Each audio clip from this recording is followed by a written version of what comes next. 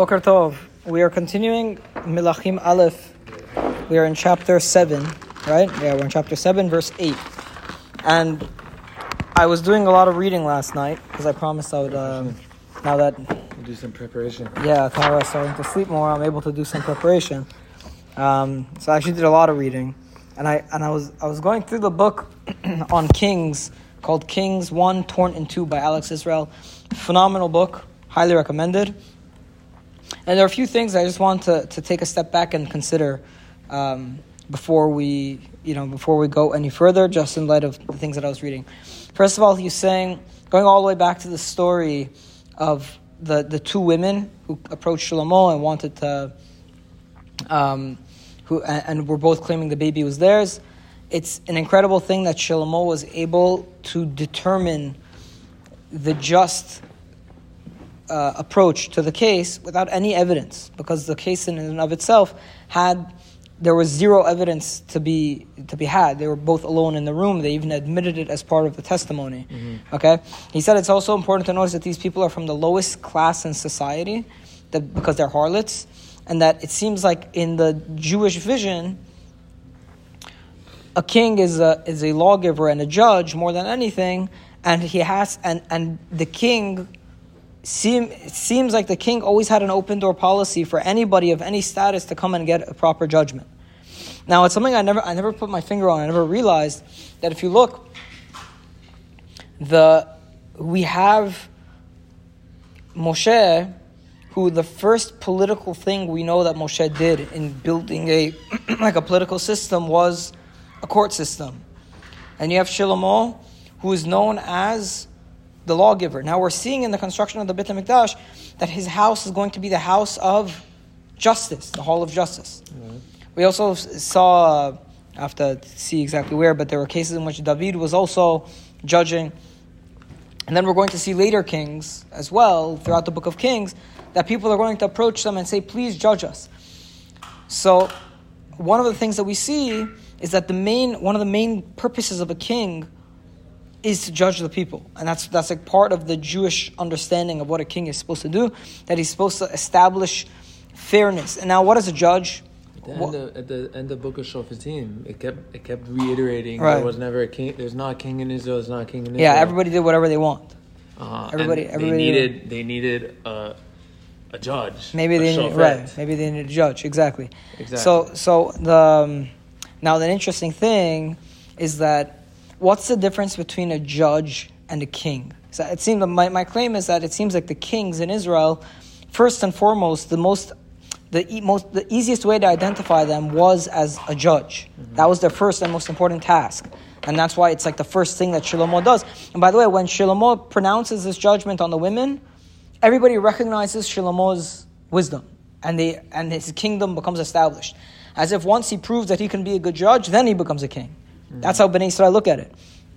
So now, what's the difference between a judge and a king in the classic sense? A judge, what is the idea behind a judge? The idea is that there is a set of laws that the judge has to know, and then the judge uses those set of laws to determine who gets what in what situation in matters of dispute. Mm-hmm. Meaning, a judge has no power in of itself. The judge doesn't have any power to adjudicate. The judge has to be guided by an external set of laws or rules. Let's say in the case of a Jewish judge, the Torah rules and the Torah morality. And the judge simply sees in the case who is more in line with what the Torah would consider to be just and fair and proper. Mm-hmm.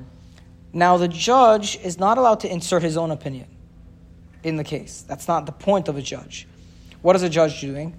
He's simply taking the external law, which was in let's say the U.S. case, a constitution, and in the Jewish case, the Torah, and seeing which of the parties involved is falling in line with that case. Now, let's say the judge wants the poor guy to be right because he likes poor people, but the rich guy is right. What does a judge do? He sides with the rich guy, even against his own internal will. Yeah. Now, what does a king do? A king is different. A king, they just have power. a king, in the classical sense in other nations, is able to decide what the law is. They're able to make the laws. And that's the difference between a Jewish king and a non-Jewish king.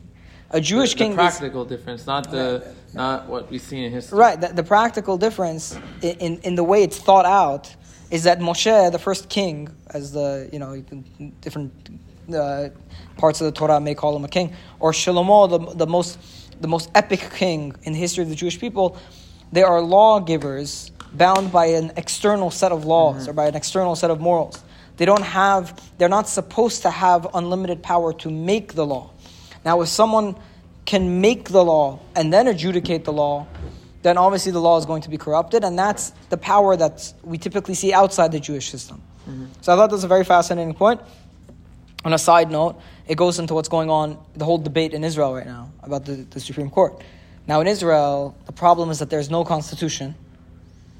So the Supreme Court has the power to do whatever they want, whenever they want, to strike down any law, to stop anything, tell any soldier what they have to do, to the extent that they're allowed to dictate through their legal means how the army is supposed to fight war. Like, they have unlimited power. Now, if they were guided by a constitution or by a law, then it would be good, because it would be okay, it would be forgivable, because they're obligated to follow a set of external laws. And then whether they like it or not, they have to judge just in accordance with those laws. And that's the most important thing. A real judge doesn't always do what he wants. A real judge always subdues his own will to the will of the law, the external law. The problem is, in Israel, there's no external law. And the Supreme Court is the law. It's funny how they don't follow the Torah, like the obvious. So, right, of course. That's even... So the Supreme Court, what ends up happening is the Supreme Court does whatever it wants, because they could make the law. They're allowed to establish what the law is, and then they're the ones who does... So what do? They're all progressive. So they decide, okay, we want the law to be progressive, and so they make the progressive laws, and then they say, oh, now you have to do what we say. Which means that in Israel right now, basically the only people who have power are the judges. So it's a dictatorship, which it is right now. It's a soft dictatorship. Now, on a side note, there's another very interesting lesson to learn from the stories of Shlomo, is because they wanted to change the system so that the judges don't have unlimited power anymore, and just limit their power so that it's a fair balance, at least between the Knesset and the judges. Now, the side of the judges is saying, we're not going to serve in the army. We're going to close down Ben Gurion Airport. We're going to block all the streets. We're going to leave our businesses. We're going to stop paying taxes. We're going to do everything to sabotage the country. Now, I understand it's annoying for them because they're losing the power that they thought they had, and I get it, it's frustrating. But, at the same time, there have been times when the right had very bad things happen to the right. Or the more right-wing people had things that were equally bad whenever they pulled them out of Gaza and they kicked people out of their homes in Gush Katif. So the right also was very frustrated, and it stunk, and it wasn't what they wanted. But only one side was willing to say, you know what, the hell with the whole country, let's destroy it, let it excuse my language, let it fall apart, let's sabotage the country, because if they're going to have it, then we'd rather have the country dead.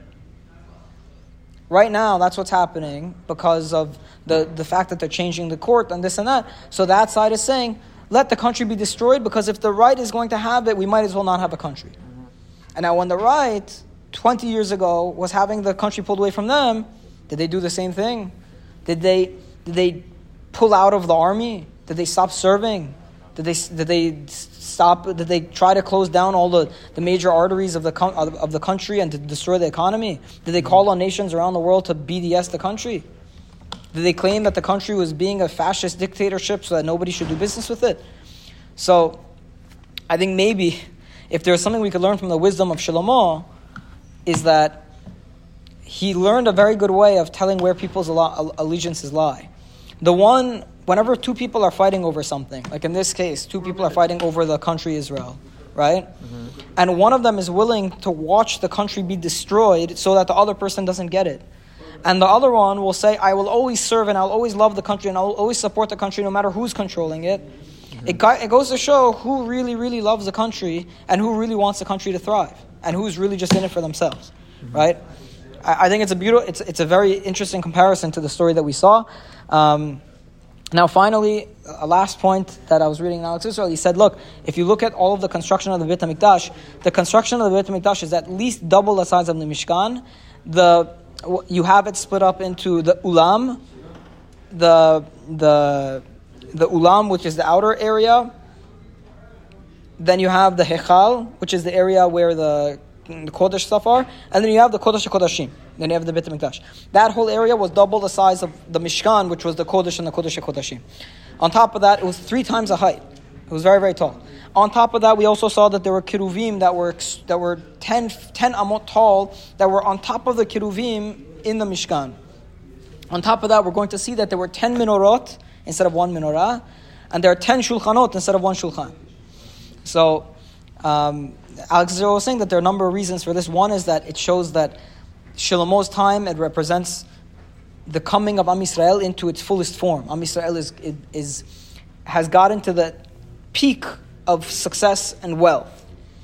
And this is all shows in the fact that all of the things that we had in the Midbar are 10 times bigger now. He also said a very interesting thing that... I forgot that point. I don't want to say because I'm not sure about the details. But he's saying that a lot of the construction projects that you're going to see with Shlomo are on a much larger scale than obviously the Mishkan, and that represents that Am Yisrael has grown financially and success and has become so successful in terms of their parnasa that they can afford to expand upon all of the things that were done in the times of the Midbar. One other point, when it says that Shlomo began the construction of the Beit HaMikdash, what was the date that we tied it to? This is the 4th year of his reign. 4th year of his reign, and 480 years from Yetziat Mitzrayim. Okay. Which is another way of the text showing us that from Yetziat Mitzrayim is the start of the process. The process didn't conclude until Shlomo built the Beit HaMikdash, and they finished and they completed the circle of history. He said that's why the cycle starts from. That's why it ties the construction of the Beit HaMikdash to the time when Bnei Yisrael left Egypt. Because it starts from there, and it ended whenever we built the Beit HaMikdash, which is we reached the pinnacle of our Jewish success. Okay? At the same time, we're going to start having the issues with the construction and with all the money, because that's when Bnei Yisrael become vulnerable to losing their way. When Shlomo first asked Borei Olam for wisdom, Borei Olam says, because you didn't ask for wealth and for power and for renown and for kavod, I'm going to give you the wisdom and I'm going to give you all the other things.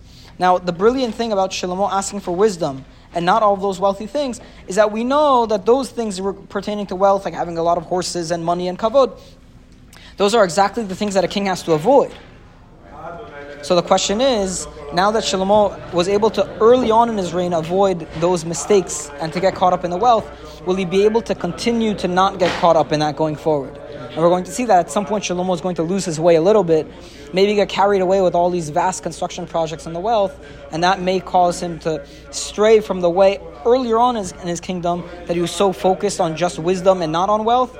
He may start to be swayed a little bit and go in the way of the wealth, which the Torah wants him to avoid. So that's like some interesting details that I was reading last night, and I hope it's interesting. Baruch Adonai L'olam. Amen v'amen.